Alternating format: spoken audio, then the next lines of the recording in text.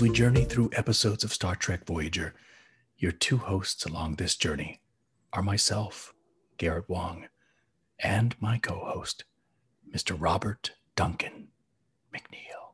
Wow, that was very dramatic. Wow. And I wanted a really dramatic one. It was dramatic and it was kind of quiet, and it was quiet enough that you may have heard my stomach growling over.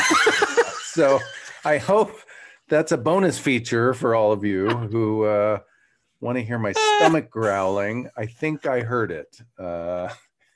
So don't do the quiet intros anymore, because I may have things happening that we want to cover up with loud intros. And welcome to the Delta Flyers stomach digestion. We're here at the season 2 finale of Voyager. Basics Part 1 is our episode this week. And I can't believe we've gotten through so many episodes already, so much that I have remembered and rewatched, and some of these episodes I've watched for the first time. I don't think I've seen a lot of them, and so this has already been so much fun. Yeah. I just want to bring note to a tweet that I tweeted. I said, yes. I'm sitting in the living room watching Meg and Elise edit the next episode of the Delta Flyers, and I hear Keely upstairs playing Roblox online with her friends and singing, "My anaconda don't want none unless you've got buns, hun." So she's singing Baby Got Back lyrics. Wow. Right? And then I put hashtag 12-year-old girl chatter. Okay. Now, after I tweeted that, Robbie, a fan then came back and said that he had alternate lines. Now, you and Robbie McNeill have to sing that in lieu of a haiku or limerick next episode, or both preferably. And then he comes up with these lines. "My Balana don't want none unless you've got face tats, hun." Get it? Face tats. Yes. All right, we can mix it up a little. Well, just so everybody knows, in season 3, Garrett and I will be swapping the haiku limerick assignments for season 3. But we're going to try it. We're going to start out. We're going to try it. Yeah, I'm excited to hear your limericks, because they're not easy. I'm just going to say they're not as easy as, you got to be like relaxed. You just got to just breathe, figure out the rhythm in the rhyme, and try to make sense of it. I'm excited to see your limericks, because the haiku can be intentionally obtuse. It can be simple and intentionally kind of abstract, and it still works. It seems deep, and by the way, I've been inspired. We may have talked about this a little before, but we've been inspired by the haikus, and just doing my own little personal haiku adventure. So I'm really enjoying that. I'm excited to get into season 3 as with the haiku assignments. Yeah, it's really cool, because you've actually taken this upon yourself to do this in your real life, which is, it makes me feel like, hey, I did something that made Robbie do the same thing in real life, which is really, really neat. It's added to my life. The haiku, this discovery of the haiku and the beauty of the haiku has added value to my life. Absolutely. Yeah. All right, man. So on that note, maybe we should go watch Basics Part 1, the finale of season 2. Let's watch it. I'm excited. Patreon patrons, stay tuned for What Do We Remember? We are back from watching Basics Part 1. How exciting. It was very exciting. Now I know why Paris left. I know. I was in that moment. I'm like, oh my God, that's why he's not on the planet. And is he dead?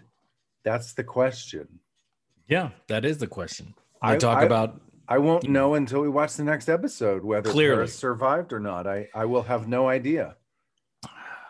Well, I'm going to bet that he's still alive. I mean, I think I did more episodes, but I can't remember much. So maybe he died. I don't know. We'll have to wait till next week. They just kept sending a paycheck for seasons 3, 4, 5, and 6, and 7, even though you were dead. That's the kind of job I want, is just because they like me. Kim had a shrine to Paris for the rest of the seasons. Basically. There you go.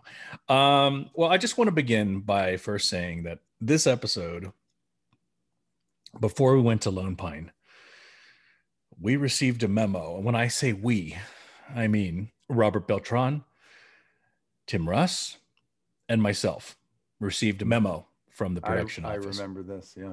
Yeah. So I just, for those of you who don't know, I'm going to say this story now. This memo essentially said, Tim, Robert, Garrett, we want you to know that we are concerned that we will be on location and we'll be staying in Lone Pine. And we're just very concerned that the Lone Pine population may be ambivalent towards those who are not Caucasian. Yeah. So therefore, they recommended that if we went to town to eat or to grab a drink, that we would not go by ourselves, that we needed to be with a group of people to sort of help ensure our safety, which I thought, wow. I mean, at that time, it was 1997, I guess, or 96, 97. And I was thinking, are you kidding me? Is this for real? But I did make a joke. I was joking around with Beltran. I said, the three of us, Tim, Robert, and myself, we should go to the local saloon and just kick open the door and say, welcome, this is your new mayor, the treasurer of the city, and just sort of like say that, make the announcement that we were going to start running things. It is kind of crazy though, that the studio and the producers felt like they had to let people know, let you guys know in particular, that this is a rougher town and, may not be safe. Yeah. I mean, I think they did send the memo to, I feel like everybody got the memo that this, is a rougher town and just don't go by yourselves anywhere. I feel like everybody got that. Oh, was it? Okay. I think so. I think it was for everybody, but I think the conversation to you guys, to people who were, ethnically diverse, whatever, brown people, Asian people that weren't Caucasian, that, on top of it just not being a very safe place to be, by yourself, that you could encounter some racism and you could encounter some prejudice and you could encounter, I think that's what I remember now that you bring up that story, is that, because I think everybody was sort of warned, hey, stick together. It's a rough town. Nothing against Lone Pine now. I don't know how it is now, but certainly at that moment in time, it was maybe not a safe place to wander around by yourself. So I would have protected you though. If I had been there, dude, I had your back. Okay. Oh yeah.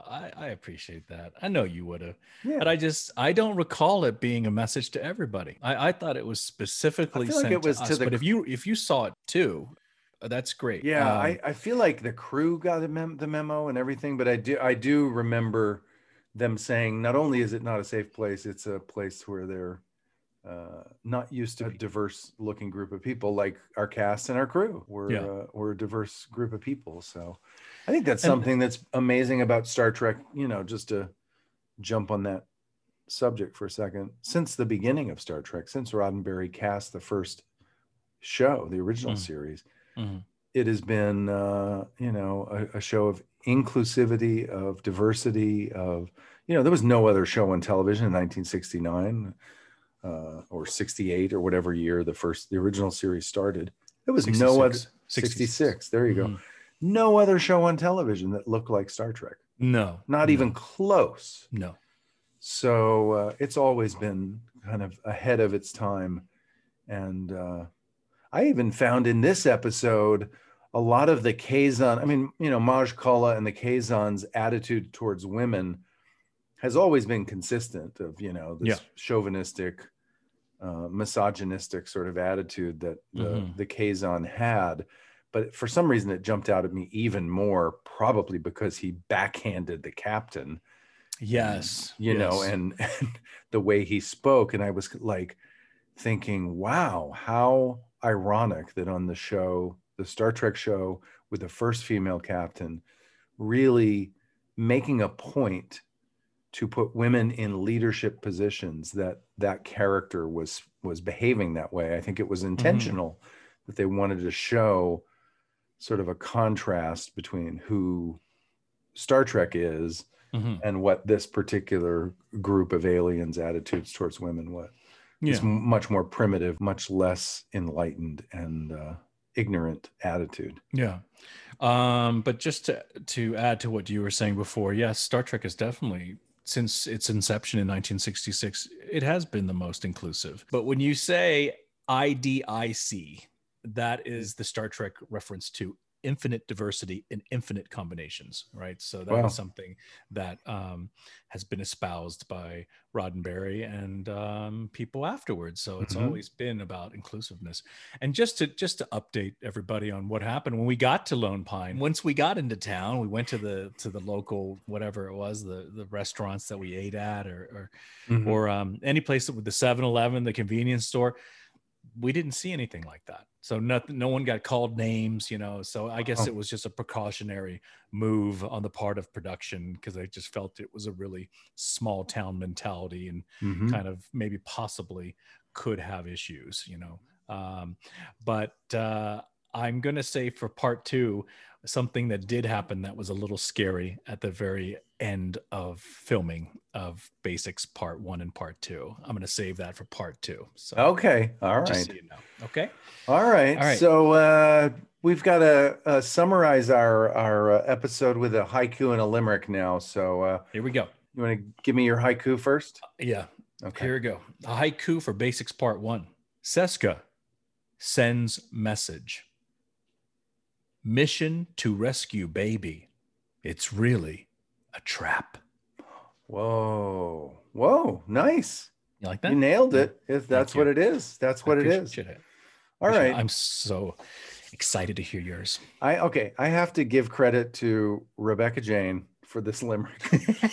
Sometimes I get a little stumped and intimidated, and she saved the day. So here we go. Credit to Rebecca for this limerick. Here we go. Yeah. Chakotay is his baby daddy. Suitor is still acting catty. Tom leaves to save the day. Voyager's taken away. Maje Culluh is really quite happy. Thank you. Well, thank Rebecca. Rebecca, you nailed it. She nailed it. You were... I'm going to give it one more ride just for fun. Yeah. Let's hear it one more time. Chakotay is a baby daddy. Suitor is still acting catty. Tom leaves to save the day. Voyager's taken away. Maje Culluh is really quite happy. There you go. It's good. It's good, right? It's worth it's good. Double dip. You saw my tweet to say happy birthday to Rebecca, right? I did. I included the master of limericks kind of a thing in there. So that was good. I'm very appreciative of Rebecca's brain power. Me too. In helping you. Me too. All right. So this particular episode, was written by Michael Piller and directed, by Rick Colby. So yes, and Rick Colby, by the way, I gotta say, it was so refreshing to see him on a big episode like this, doing what he does, what he did best with us, shooting beautiful, dynamic, compelling shots. I mean, when, for example, when the whole crew is being taken hostage and herded up, his approach to filming that was so effective. It was so, you felt like a member of the crew just being herded together and claustrophobic. And I just think over and over again, Rick did a phenomenal job with the way he shot this episode. It was beautiful. It was a great episode. I agree. It looks fantastic. So we start out with Suitor, which I had forgotten Brad Dourif was in this episode. Obviously, he's in part 2 because he's left in a very important place. But yeah, that opening shot of him with, working on the plant. And I was just like immediately, drawn in, immediately excited about the episode. Brad's such a great actor, and his character is so good. So Suitor genetically engineers the Tuvok orchid, which is so nice to sort of, and so redeeming for his character to be so grateful and seems to be rehabilitating in a lot of great ways and doing really well. And Tuvok takes a real paternal care of him, and I thought that was wonderful. Wonderful. Yeah. And you're right. I forgot about him too. I'm like, oh my God, he's still on the ship confined to quarters, but he's still there. Yeah. Poor guy. Yeah. I was thinking about that. Like, later on when we see him in his quarter, or when Neelix comes in and he's just stuck in the quarters, I'm like, God, he's been stuck there all these episodes. Mm-hmm. Ooh, I know. Crazy. I know, but he had a lot of time to work on the orchids. And of course, that's the reason why he was doing that, is not because most murderers like to work on flowers, but because of the mind melding with Tuvok. He's taken on some of Tuvok's interest or hobbies, right? So that's why he's doing that.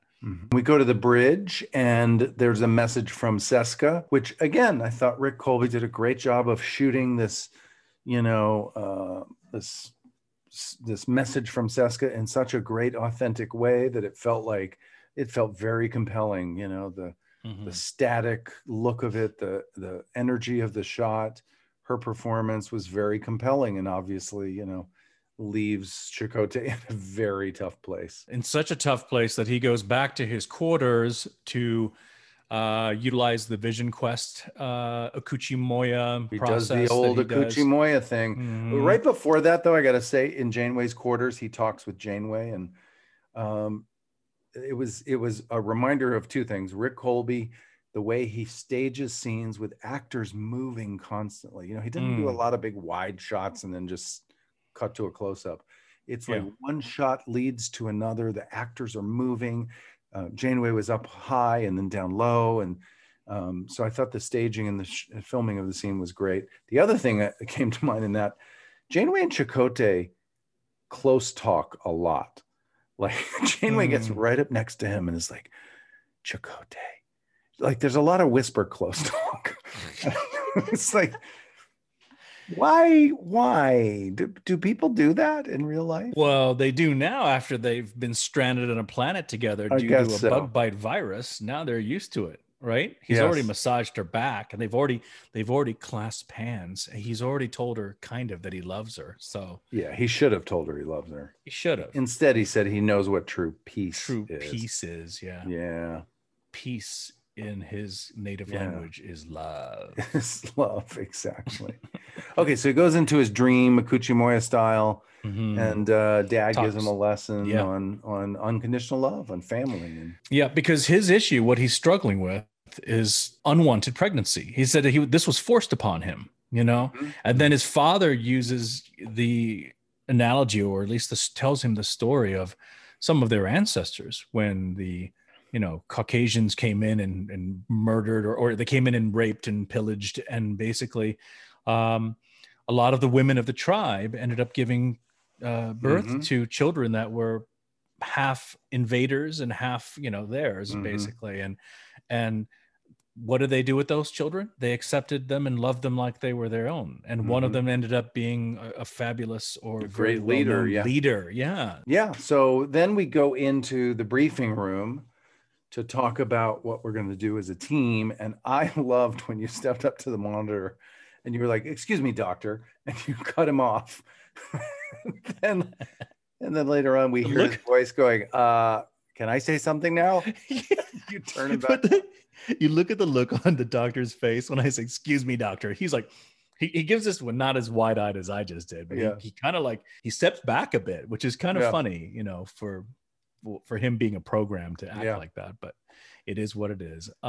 Kim suggests echo displacement so that it looks like ships are coming to our aid as one way to fool the Kazon attack. The doctor comes up with another suggestion of creating a holographic illusion of friendly ships, which is really interesting as well. Did you notice anything about your hair?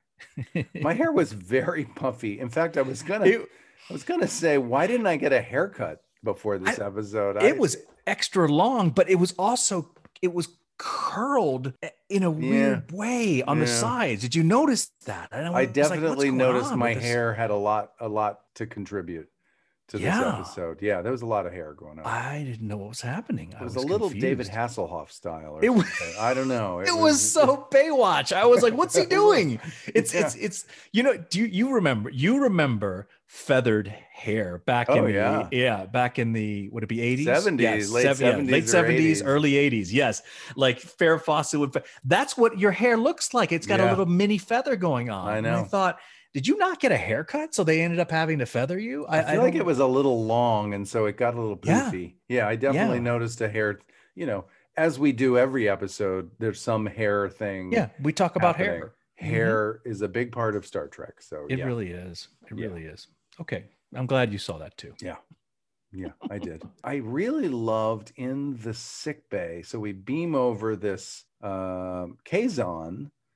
We beam him over and he's dying. He's injured and it looks like he's about to die. And the doctor's able to save him. And he tells Chakotay this whole story about Seska and Maje Culluh and what had happened. And I thought it was a really interesting angle that Rick Colby, he filmed Chakotay kind of behind him in a close-up. Oh, so yeah. Chakotay was sort of turned away and listening and very suspicious and dramatic. And I just thought it was, you know, a very unconventional angle for us. It reminded me that I remember Rick Colby was always very intentional in trying to be edgy. And his style was much more modern than a lot of the directors on our show tended to be. Rick always did interesting things. And I found that to be really interesting, that story. And sort of, it was pushing into Chakotay, but from behind him, kind of off to the side. And it was just very interesting. So yeah, I thought that was great. Yeah, that was a really cool camera move for sure. One thing I noticed, the Kazon that we beam aboard that's almost dead, his name is Tierna. So when he's on the bio bed, did you notice that on that close-up of Tierna, when he's kind of, when he begins to tell his story, did you notice his teeth? No. They actually discolored it. It's like the first time I've seen, because typically when we have alien races on Star Trek, they've got all kinds of, you know, prosthetics on their head, wigs, and, you know, you name it.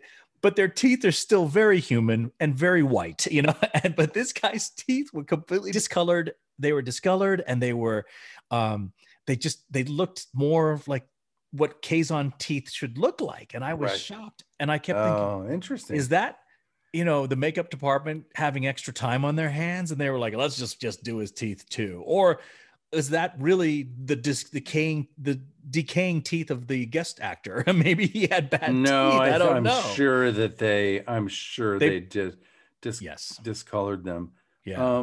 I am wondering something now that you mentioned this. I feel like Neelix had dentures. I mean, I know he did. Yes, he did. And I remember he used to always sort of like spit them out. Yeah, that was his thing. That was his thing. I remember that. But of course, as a series regular, they're going to have more money to do teeth for an alien. Yeah, they did dentures that had the Ferengi, or not the Ferengi, the Talaxian sort of teeth. Yeah. Right. Yeah. Right. Okay, so now we head to engineering. Before we go there, I thought this was an interesting moment for me. The doctor talks to Chakotay, and Chakotay just is very suspicious of all of this. And the doctor says, you know, I can't do a lie detector test on him. Oh, that's right. Yeah. Because we need a baseline. And without a baseline, I can't tell you if he's telling the truth or not.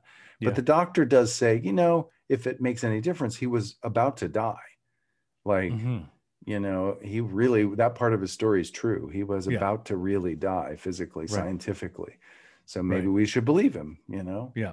And I felt like that was a very important little detail. But, you know, if we had been more cautious or suspicious about Seska's story and about this Kazon story, we wouldn't have gotten into our situation, you know? So that was a moment of like, okay, feels like we're verifying that he's telling the truth by this, you know, what the doctor says, which turns out to, you know, he's going to kill himself later in the episode anyway. He's going to, you know, he's a suicide bomber basically. Right.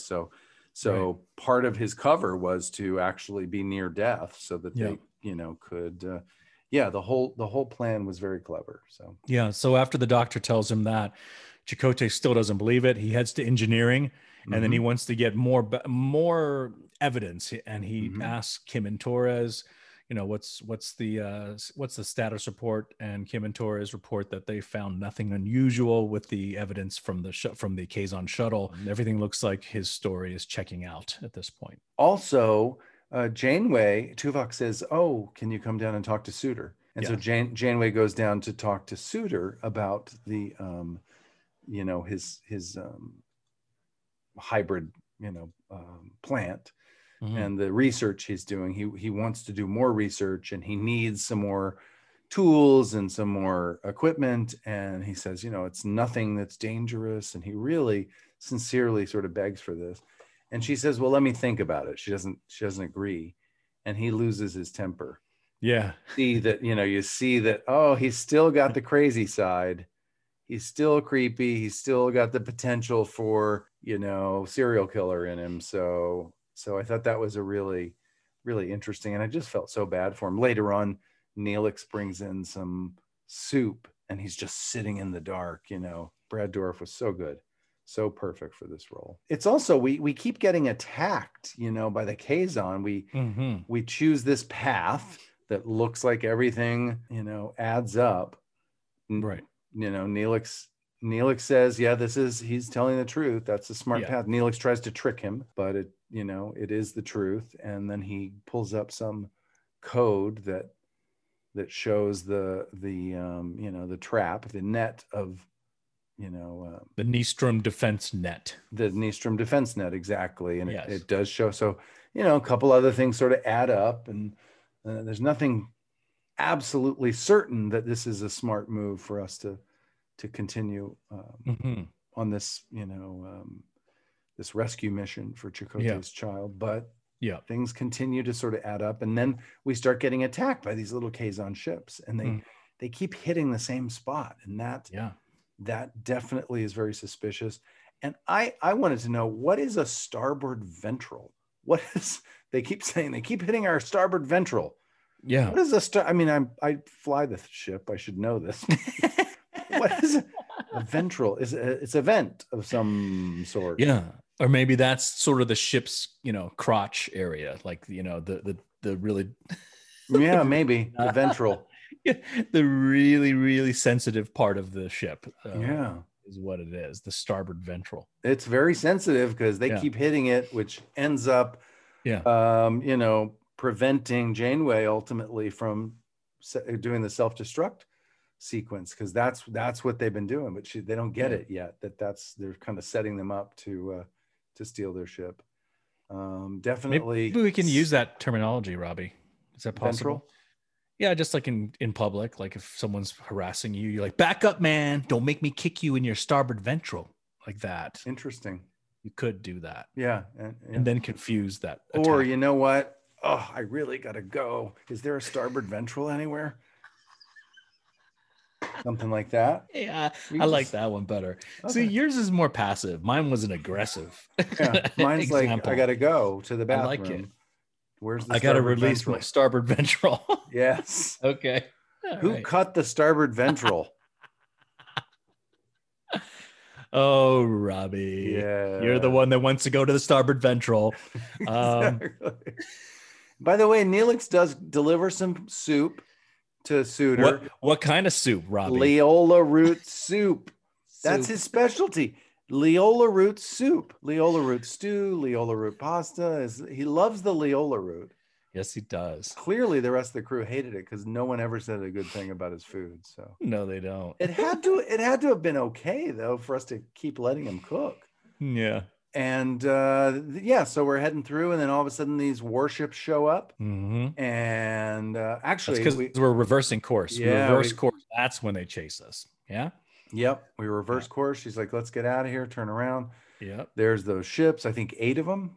Something like that. Yeah. Kim uses echo displacement to show Talaxian ships coming to our aid, and then we utilize the doctor's suggestion of the holographic projections of these Talaxian ships, and of course that humorous moment where the third ship that's supposed to come in to help us out ends up being the doctor being beamed out into space. Which that was very, Very funny. Well, especially coming on the heels of like she gets annoyed with him because he keeps asking all these. He's like panicking, getting really neurotic, asking too many questions. And she's like, "Shut up! Would you just?" And then, by the way, I think B'Elanna and the Doctor are a very funny combo. I would have liked to have seen more of B'Elanna. More of that, yeah. They were, they're very. What an odd couple they are, and I thought that little scene was very funny. I agree. Then he gets beamed out. Into space, and the battle's begun. And then that scene with the Kazon sort of saying prayers. He put a hand to one side and the other, and I was like, what the heck's going on there? And then he just peels his toenail off. He peels his toenail. Oh my God. He peels the toenail off and then magically pulls a needle or something out of the toenail, which I don't know where he hid that in the toenail. And he's a living bomb. Like whatever he shoots into his bloodstream blows him up. That's not science. I don't think you can shoot anything into your blood and blow up. Yeah, but you do remember earlier when he was getting a checkup by the doctor. The doctor was like, well, everything seems to check out fine, except for the fact that I have elevated levels of, and he listed some chemical, which it sounded like some type of gasoline derivative. And I think that's whatever he injected into his bloodstream, that was exactly that was what caused the reaction, the explosive reaction with the stuff that was already in his system. So you put some toenail juice into your elevated levels of gasoline and you're gonna blow up. So all of you guys out there, don't mix your toenail juice with your gasoline. I kind of wish that he took it from someplace else on his body, because I don't want to be reminded. I don't want to see a toenail being ripped off. And I also don't want to be reminded that so many species in the Star Trek world are bipedal species where they're both, you know what I'm saying? Like he has the same number of toes as us. And he's got toenails too. Toenails. I know. He's just a rust color. That's the only thing different, and it's like, maybe if you pulled it out of, look, there's so much stuff going on up here in the hair area, right? Like there's literally, you could hide that little needle anywhere in his hair. He just should have pulled it out of there. He didn't need to pull his whole toenail off.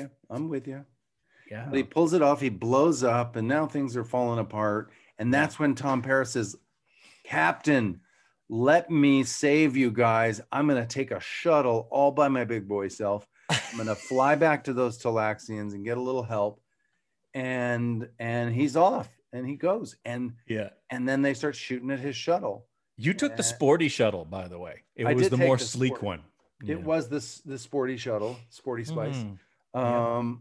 I took Sporty Spice, but it wasn't fast enough. It appears that I got blown up, and there was some debris, because later on they say, let's check the debris trail, make sure there's no warp signature. Might be trying to trick us. So they did sort of tip the hand. But that was Seska saying that. Remember, and it was such a couple dynamic where she kept reminding him, and make sure are you sure he's dead? And he's like, fine, and make sure you check this. He's like, he's rolling his eyes the whole time, and it's the classic, arguing couple kind of thing. But you evidently are dead, but we know better. You're still alive somehow. Right? I have a feeling I'll be alive when it's all said and done. Janeway says, let's evacuate this thing, but she can't just self-destruct the ship because they kept hitting the starboard ventral, which now it makes sense. Seska and all those guys appear, and she's like, hold your fire. And they sort of give up. And then Seska lied to Maje Culluh and said Chakotay had basically raped her. Yes.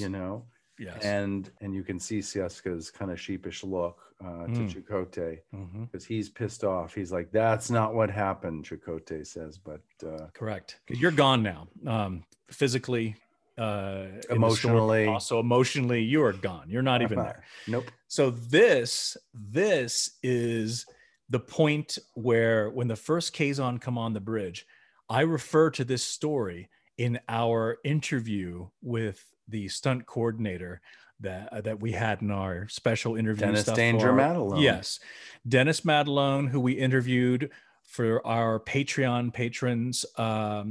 He and we related this story of the first Kazon not really holding his plasma or his phaser rifle very aggressively.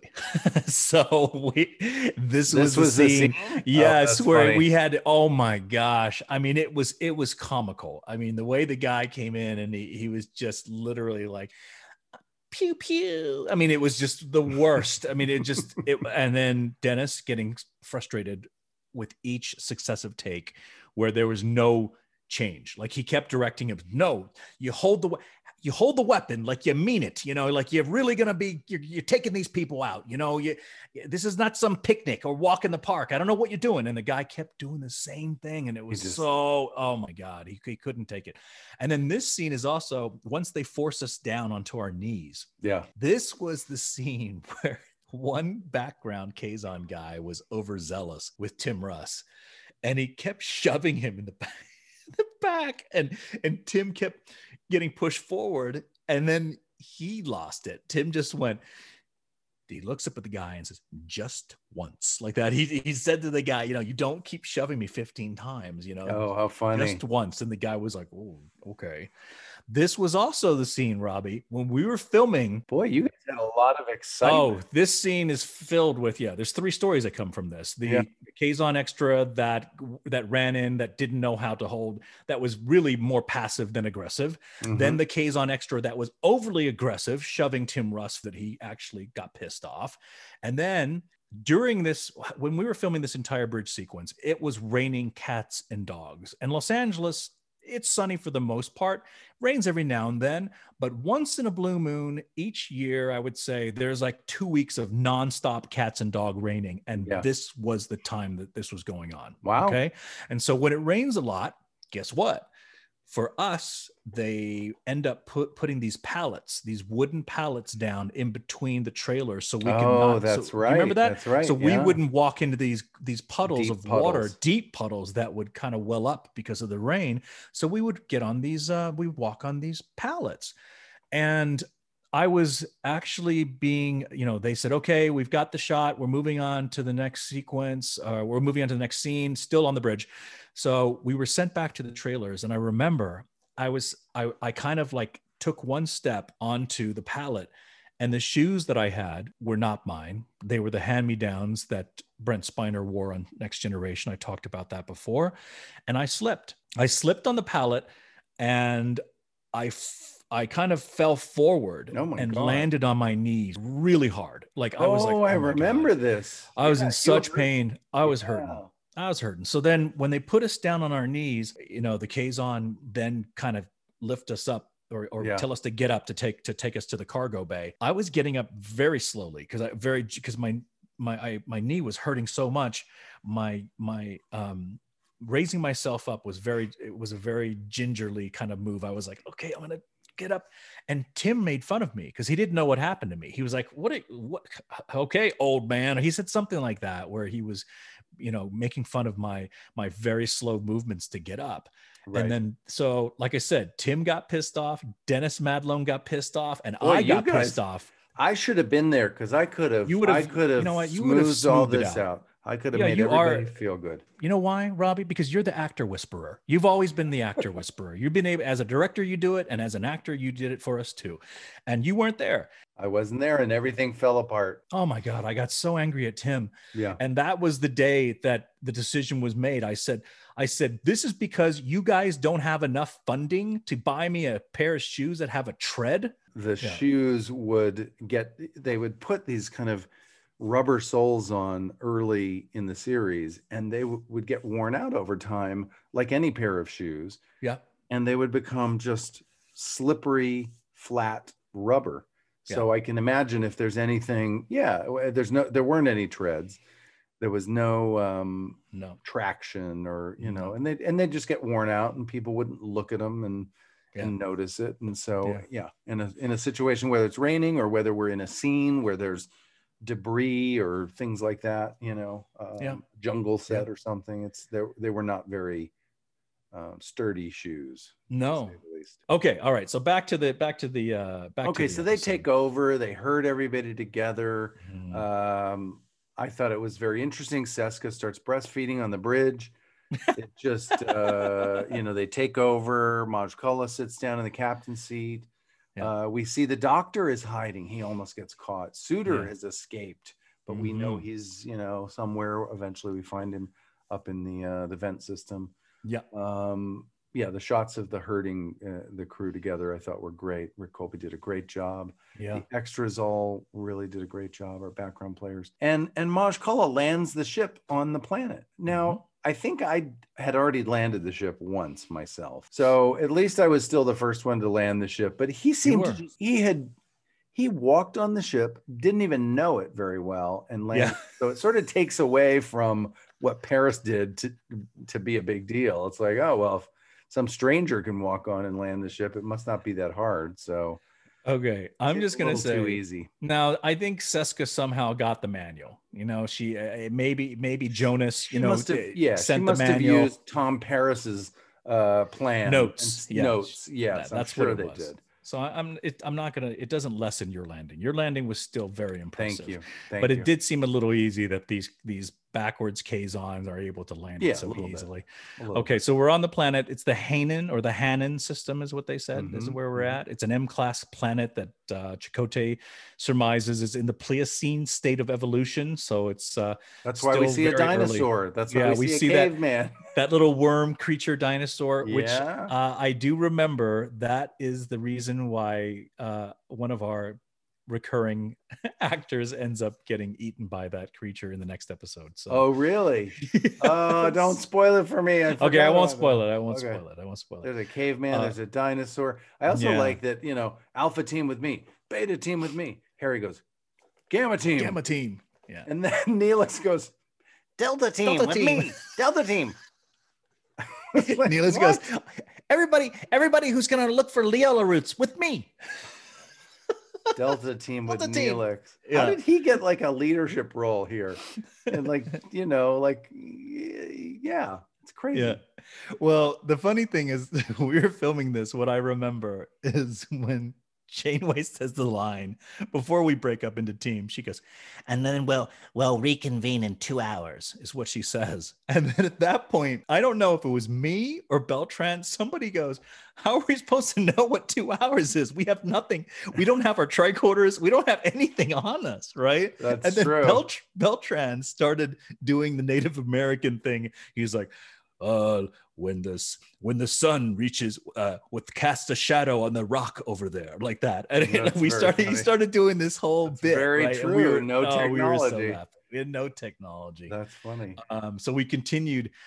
Robert Beltran continued with that joke for many, many years. But it would evolve. It would be like, instead of when the sun casts a shadow on that rock, he would say, when the sun casts a shadow on that rabbit. Like he would make various, changes to that version of Robert always had hilarity. A way of finding something. It would be very funny. And then he would run with it for 2 years. Yeah. It's well, we all did. We all did. Yeah, we all did. But he had some runners for a while. Robert he did. They would change over time, but and then we know that Suitor is still on the ship. We do see him up in that vent system kind of hanging out, and we see the doctor all alone feeling poor doctor, everybody's gone.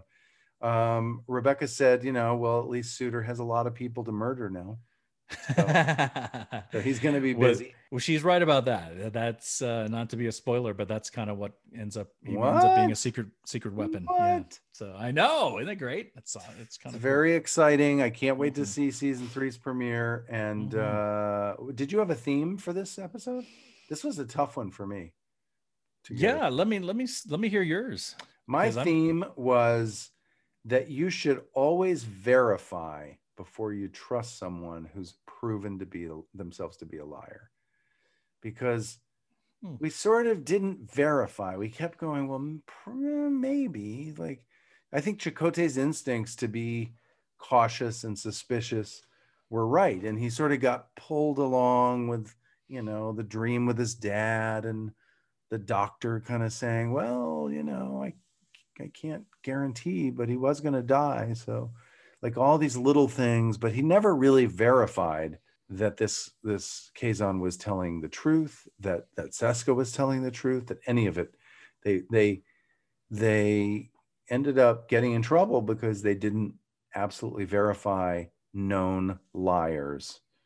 So that would be my theme is, when someone has proven themselves more than once to be a liar, verify first before you trust.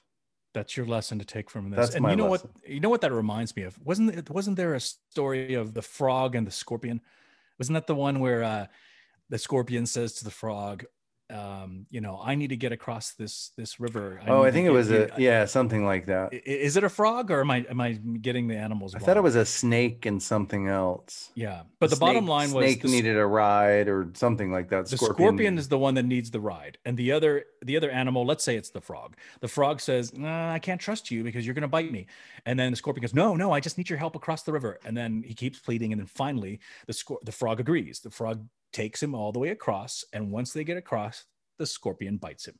And the frog is like, why did you do that? I told you, you said you wouldn't. And the scorpion said, well, that's my nature. So it's almost like that's kind of what you've hit upon in your lesson is that's a similar theme to me is when someone has proven, shown their stripes to you more than once, assume that they're a scorpion.